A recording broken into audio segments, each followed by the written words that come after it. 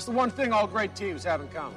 Great coaching. Try to suck up to me, Everman. I'm Gordon Bombay, the new hockey coach. All right, let's go! Line B, come on! We're Team USA, gathered from all across America. And we're going to stick together. You know why? Because we are ducks, and ducks fly together. It's the Quack Attack Podcast. Hey everybody, District 5, cut the acting class. I'm Mike, that's Tommy. Hey, what's up? That's Kevin. What's up, y'all? And we have a special guest making his return visit to the podcast. Mr. Jack White is on the phone. Hey Jack, how are you? Wow, you introduced me a lot bigger than you did the first time, so I feel like I better be good tonight. That's for sure. I don't even remember how I introduced you the last time, but I'm glad it's better. You said something like, "We got the guy's coach, Jack White." Let's see what he got. Well, yeah. I mean, hopefully after 100, or I guess you were episode 70 before, so we're about 44 episodes beyond that. Hopefully I've gotten better in those 44 episodes. A little bit. Well, you have. All of you have. So. Yeah, so before we sort of get into talking with Jack, just real quick, thanks everybody for the Turkey Leg Challenge last weekend. Kevin ate 2.5 turkey legs, if you did not see it. He said he was going to eat 10. And if you're wondering why Kevin is here right now, he did not fix his car. We actually moved to record at his studio. So that is why he is here. Let's get into it with Jack. Now, Jack, we covered a lot of ground last time, but I think one of the things we sort of skipped over was right at the beginning. You talked about being an animator and then making the transition over to being a hockey advisor is what you wanted to do, and you passed up the Teenage Mutant Ninja Turtles. But I'm interested how you just got into the animation side of it before you even got onto the Ducks. Well, I was started in Canada, and I was 19. I got picked up to do a series up in Ottawa, Canada. It was called The Wizard of Oz, and being 19, I was, I knew nothing at that point. I could draw a little bit, but who knew? And but I was hired, and I had an art teacher one time that told me, basically in life, it's 90% hard work, 10% talent. So I just worked really hard, and that was the beginning, and worked on it, did a series. They brought me back to do a second special for NBC called Return to Oz. And from there, moved around the country, finally ending up in the States, coming through Dallas, and from Dallas out to L.A., and about 30 years at L.A. So, and what was great about all of that, I'm out there, and I got to work on the Pink Panther show, that type of shows, Hanna-Barbera. Mm-hmm. But what was fun about it all, being in L.A., being a Canadian, I was doing hockey clinics. Oh. And over a period of time, different actors who had to train would come to me because they'd heard, here's a guy who does a clinic, the whole thing. And that's how I got involved with the film business. In fact, Michael Eisner's, a couple of his sons were coming to the clinic. So you never knew who was going to come through the door, who was going to be around. You might have 30 kids, that's 60 parents sometimes. So, and they were involved in the business at that kind of town. So you would meet people and people would hear about you, and nobody else was doing it, so we did it. Jack, it seems like your career kind of went on a very different path. When you were young, 18, 19, what did you kind of envision yourself doing, especially in the animation business? Well, to me, the Pink Panther was a dream. The fact I got to work on that show was just really a dream come true. But you know what? When you're that young, you really have no clue. You're hoping somebody will hire you to begin with. And then once you're in, you just, okay, I'm going to do the best. My biggest problem, if there was a thing I worried about, it was fear of not making it, having to go back home. I grew up across the river from Detroit, Windsor, Ontario, and I would have to go home a failure. And that bothered me, so I just kept going. And I figured until they figure it out, I'll just keep doing this stuff. And it worked out. Awesome, yeah. So then you go to the Mighty Ducks. Now, I noticed something here. In the Mighty Ducks, you're listed as like a hockey choreographer, a hockey technical advisor, and a ref. In D3, you're listed as pretty much the same thing, with Coach Wilson. In D2, you're only listed as a ref. Were you involved technically on D2 as well? Yeah, and that's just the way they do that. But everything I did on the first and second and third film were the same thing.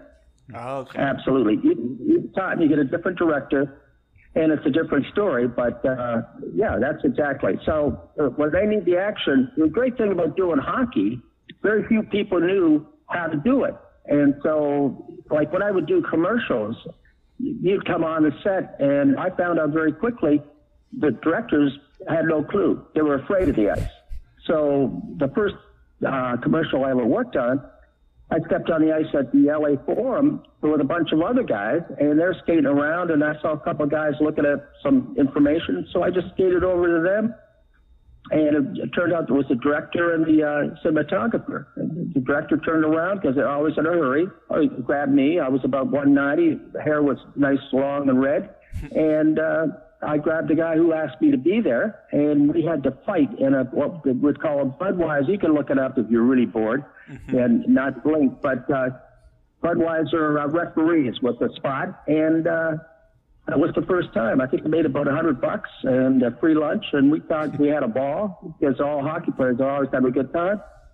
And about maybe about 6 months later, the same director did another one. I went back for it.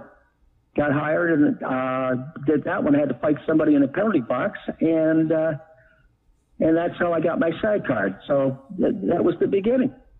And you can see that one up on my Facebook. So now, Jack, you obviously were very involved in all the hockey scenes, the movies. But there's always in each of the three movies, there's like a rollerblading scene. Were you involved with those at all? Not really. I had my assistant was Mike Kelly. I let him do the rollerblading, and I just wanted to concentrate on what I had to do on the ice, and I was storyboarding a lot of the stuff. So that gave him a chance to shine in his area. He liked to rollerblade. Let him do that. Yeah. So you mentioned the directors; they didn't know what to do. How much conflict is there with like a director, whether it was on the Mighty Ducks or somewhere else, between doing the hockey right and kind of doing what the director wants to do in this scene?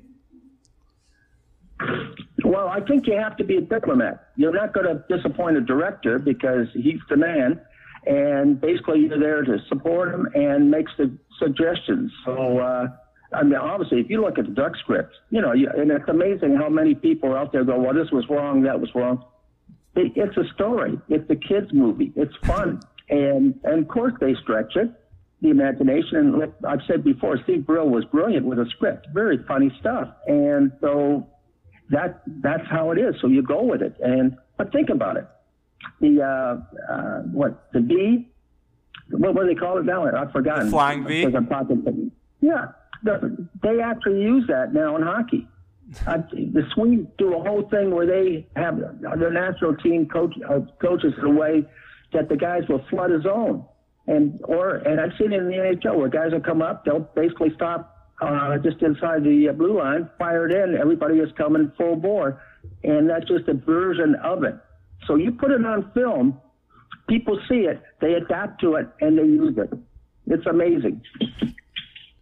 Whenever you were working on the Mighty Ducks movies and then beyond, was there any point where you thought you could or wanted to kind of try your hand at any of the other roles as far as behind the scenes goes? Any other? I knew exactly what my role would be, but the first film I worked on was a film with Michael Keaton, a thing called Touch and Go, and I'd been hired for that. And when I came in to do it, we started training him. And I was in the producer's office one day, and he said, we got to get a storyboard artist. I said, I can do that. And so now I'm storyboarding. Now I'm with the director, and the director was saying, anything funny with the script, everything you would change. And I said, yeah, you only have one coach on the bench, you need two. He said, do you want to read for the part? By that time, I'd been there long enough, and basically all I would be playing is myself as a coach. So I got that part. So I just kept trying to find things that would work if they let me do it. I talked myself into it. That's another paycheck. I like to get a lot different paychecks, not just one. So, yeah, so that's how and those were the areas I was comfortable in. And so I enjoyed doing them all.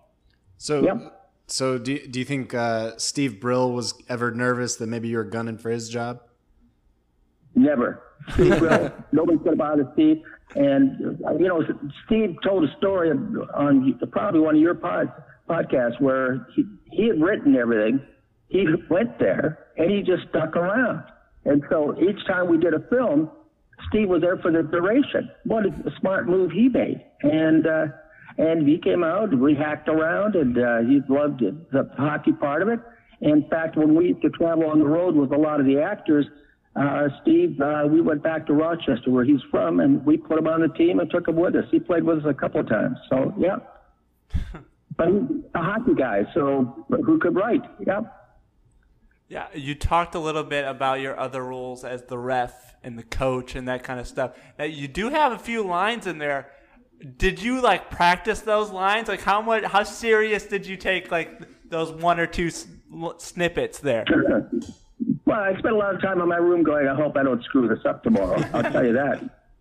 And I hope I get I'm timing is good. What do you mean a sense of timing? I just try to blurt it out. But once you get into it, you kind of get comfortable with it. But I will tell you a funny story that happened to me with my wife. When I was playing the coach in the third one, It was the end of the day. I'm up on the bench, and I got to do a line there. And now everybody's tired. It's been a long 12-hour day. And I've got, the directors tell me what he wants, and cinematographers say, okay, here's how we'll do this. And I look down to my left, and my wife is there, and she's kind of touching her throat. I'm thinking, what, is it my tie? Is it my shirt? So now I've got the other director. And it turned out after, she was telling me to clear my throat. So I have to work. Whenever I'm on a set, I have to have her with me to give me that signal underneath the neck. So everybody wants to be involved. That's how it works. They get caught up in it. Mm-hmm. Now, we spent a lot of time last time talking about getting the kids to skate and that kind of stuff. How much did you work with Emilio Estevez in terms of getting him to skate and making it look good and that kind of stuff? Well, he had just married Paula, and he wasn't interested in skating that much. And that's the honest truth. He told me that. He said, look, I just got married, and, he'd do the job, but he wasn't going to be training a lot. So, but when he was there, he was great. I mean, he's a good guy, and whenever I had him on the ice, we never had him on the ice by himself. He was always with the Ducks, and I always referred to him as the coach. You give him that respect, and he has that great contagious laugh, and he was great. No problem at all with him. Did it create any difficulties that he didn't want to skate maybe as much as you wanted him to?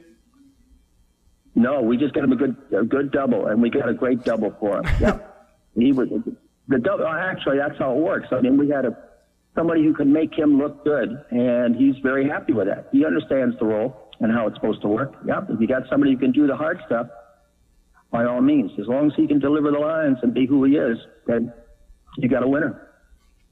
You had last time you were on, you had mentioned that the actress who played the Iceland assistant coach, she wanted to kind of learn to skate when she was there. Were there any other adults who kind of took advantage of you being there and use the opportunity to learn how to skate, or did any of them want to hey, my character's knows how to skate, so I should learn how to skate? Did anyone really kind of take you up on that?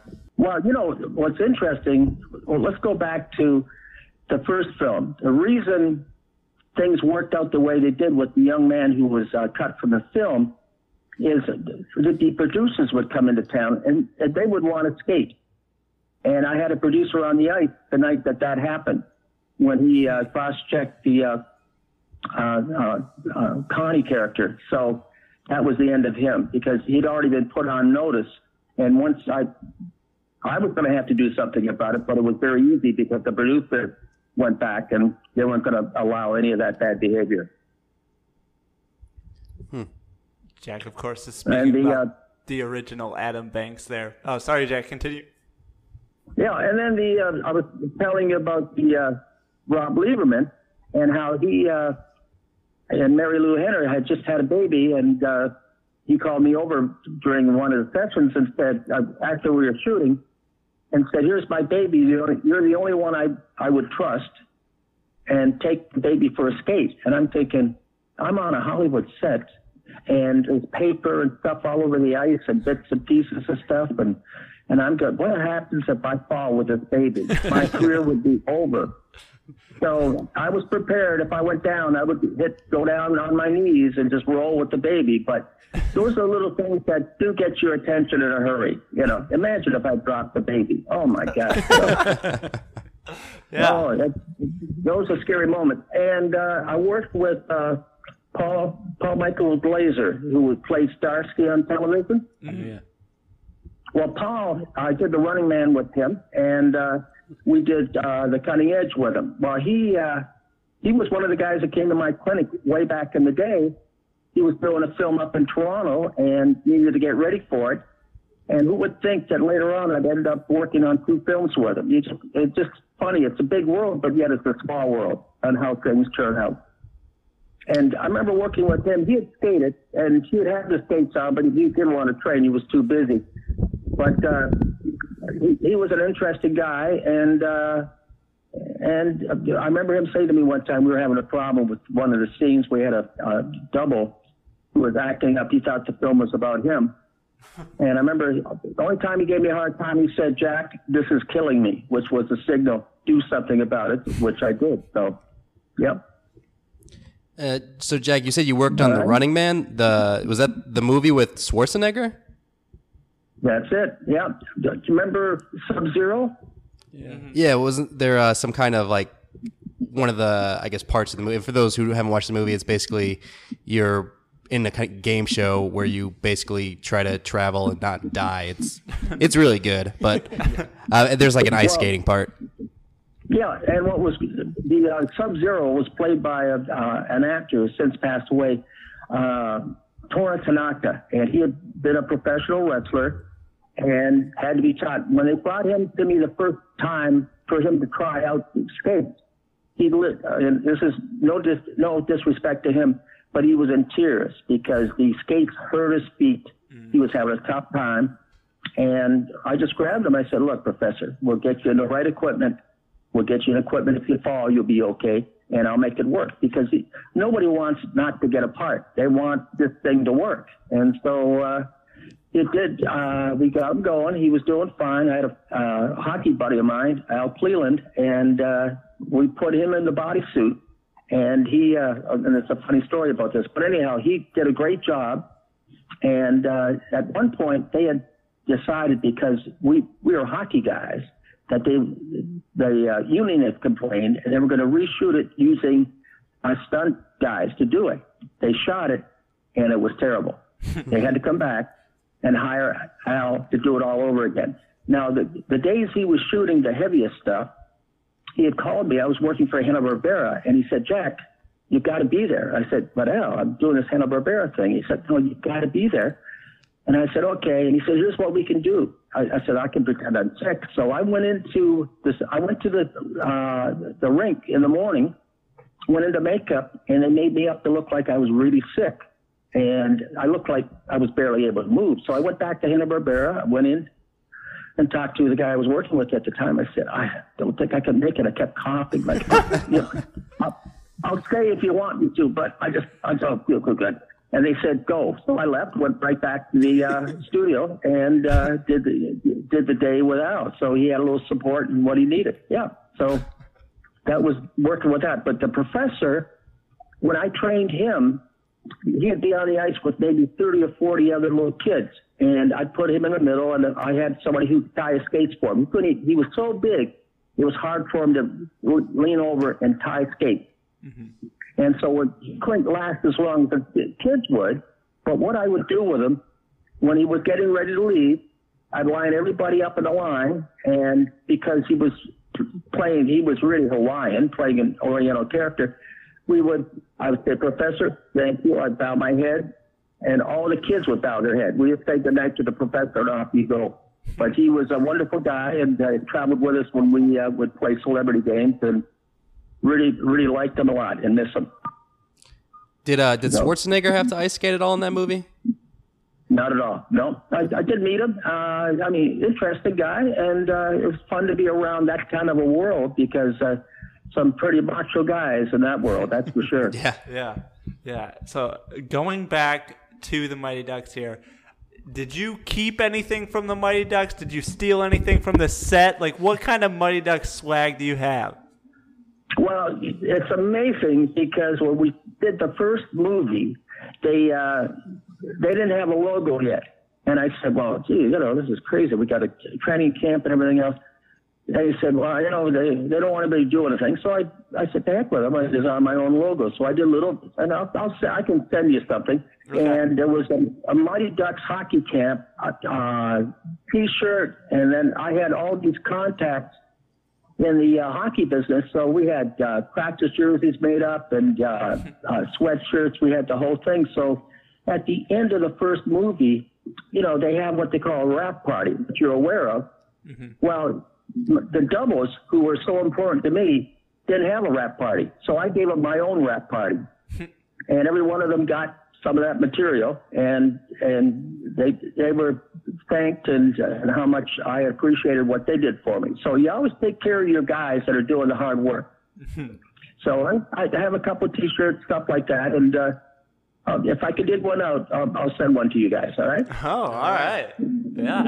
And I still got some of the socks, the green socks, and I kept a few of those items like that. But having hockey players for kids, all my kids have basically eaten up and used up all any of the material we might have had. So, over the years. So, yeah. Damn kids there. Now, the other thing I do have for you, I can send it to you if you want to transfer it. Sure. I've got a gag reel from Mighty Ducks 3. Yeah. And so I know you're interested in that. That would be fun. That's behind the scenes kind of stuff. And there might be some things in there. I know I've got a little scene I do with Matt Doherty. I was in a makeup chair and he came by to bug me, and I let him have it as the coach and told him, get the hell out of there. But you'll see it. Yep. So, in fact, I talked to him last week. He's doing well. And one of the things he said, it's so neat to have been a part of it all, because once you're a duck forever. So his memories will be forever that. So, yeah, good stuff. Mm-hmm. All right. So before we get to the quack question here, I am just curious. We've talked with you for coming up on an hour now. Is there any story you've been dying to tell, or do you have any random story that's just waiting in the wings? What is the best sort of story you have that we have not asked you about yet? Let's see. That's a good one. Okay. Did I tell you about one of my favorite stories? I may have told it to you already. You remember the scene where Goldberg skates off with the net? Mm-hmm. Did I tell you that one? I don't think so. Okay, well, what happened the day we shot that, and I love Goldberg, but he could be a pain in the butt a little bit, right? And so anyhow, we had tied him to the net, and we were shooting all these pucks at him. Well, I wanted to use real pucks, but we used sponge rubber pucks, so we couldn't hurt him, but we could, make it dramatic. And as the scene was ending, the guys leave, and he's still tied up to the net. And they were going to say, look, let's just come back and we'll untie him and off they'll go. I said, no. I just happened to say it and they heard me and they went with it. Just leave him tied up. Let him walk off with the net. It would be funnier. And, it was kind of a little revenge for that. And so they left it in. So that was one of those, moments that you come up with, but it's all spontaneous. Yeah, so it worked out well. Nice. And it was funny. So, yeah. Yeah. Was Goldberg or Sean upset when you guys left him with the net? No, but that day, I think I read it, whether it was with you guys or whatever, he was kind of sick. He was, not feeling too well. He was having to go to the bathroom a lot. So, if I'd known that, I would have done something to that net to keep it planted there, so we'd really have to work at it. So, yeah, absolutely. Nice. No. All right. So let's go here to the quack question. Jack is familiar with the quack question. For those that aren't familiar, you ask us questions on Twitter, Facebook, email them in. We try to answer them. We put out another call for questions just for you, Jack. So Kevin has the quack question for you right now. All right. This week's quack question comes from Totally Offside, who's at Totally Offside on Twitter. Okay. The question is, if you had to put together a hockey team and could choose players from any of the teams, not just the Ducks, across the 3 films, who would you choose? Oh, well, geez. Goldberg would have to be the goalie. If nothing else, on the road trips, he would be hilarious. Okay? Now, Matt Doherty would be fantastic because, again, sense of humor was fun, and he loved the game. He literally loved the game.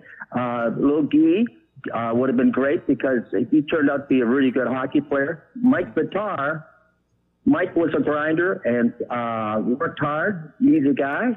And I think probably on defense, I would have to go with little Tommy from the first film. Oh, yeah? He's a redhead, cute kid. And then you would have to have Portman because when he wasn't playing, he could be playing some music for you. So no non-Ducks. With him. He would be our enforcer. I'm sorry. Go ahead. You wouldn't choose any of the non-Ducks? No, the heck with it. Are you kidding? We'd like to flip. We'd win anyhow. It would turn out our way. Now, we talked to your son there, Brad Perry, and he revealed that he was on the Trinidad and Tobago team. So you basically have sort of just passed on putting your son on your team. Yeah, Brad's going to have to stand on his own. That's the way it goes. We did the job with Brad. Now I would do the job for those little Ducks. We'd catch them. We'd get them. Yep. Yeah. Just speaking of Brad, he talked about coming up with the trick. Well, he just put it online where he basically turned the stick around, dragged the puck up onto a shaft, did a spin move and batted it into the net. He said that was for D2.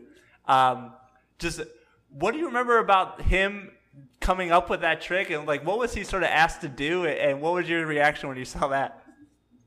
Well, the thing, I had both my sons on the film. I had PJ and Brad, and both of them were capable. But when I was training them as kids, and once I started doing the film work, I started to train in the camps doing things.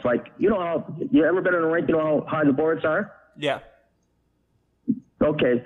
So both of them could skate to the boards, stop, and jump and land either over the boards or on top of the boards. And there was a rink in Pasadena had kind of a big lip. They would jump and be on top of that. Now, you got 30 kids on the ice, different ages. They see that, they're impressed. And what we did, I remember we'd run that drill every once, we'd let everybody see it. And I saw little kids who would be trying to help each other over the board so they could say they did it. And my daughter, Brooke, who doubled for Connie, when she was a kid, and they did that, she got off the ice on the other side where seats were higher and jumped back on so she could say, hey, I did it too. So I knew she was going to be a hockey player. I had them, and they started late in life. They were 12, so we had to work hard. All we did was try to plant the seeds. And then I would try to do impossible things with them, so that if I ever had to shoot something, they would have the skills to do it. So there was an idea. But Brad is definitely creative, and he's going to have a career all his own, which he already has. He's been unbelievable. The other thing Brad did, he drove the Zamboni through the board. So, yeah. So we use them quite a bit for a lot of things. Yeah, he told us about that. So, Jack, I think people should go to Hockey in Hollywood on Facebook. That's your Facebook page. Yep, Hockey in Hollywood / Jack White. Yep. Yeah, there you go. A lot of pictures on there, a lot of different stuff from Jack's time in Hollywood playing hockey, hence the name there. For us, thequackattack.com, facebook.com/quackattackpod, at quackattackpod on Twitter. Go to iTunes. Tell us your favorite story that Jack has told us in the now hour we've talked to him. Go to the shop, get some shirts, and remember, ducks fly together. Ducks fly together. Quack, quack. Ain't no turning back. Got to be the man.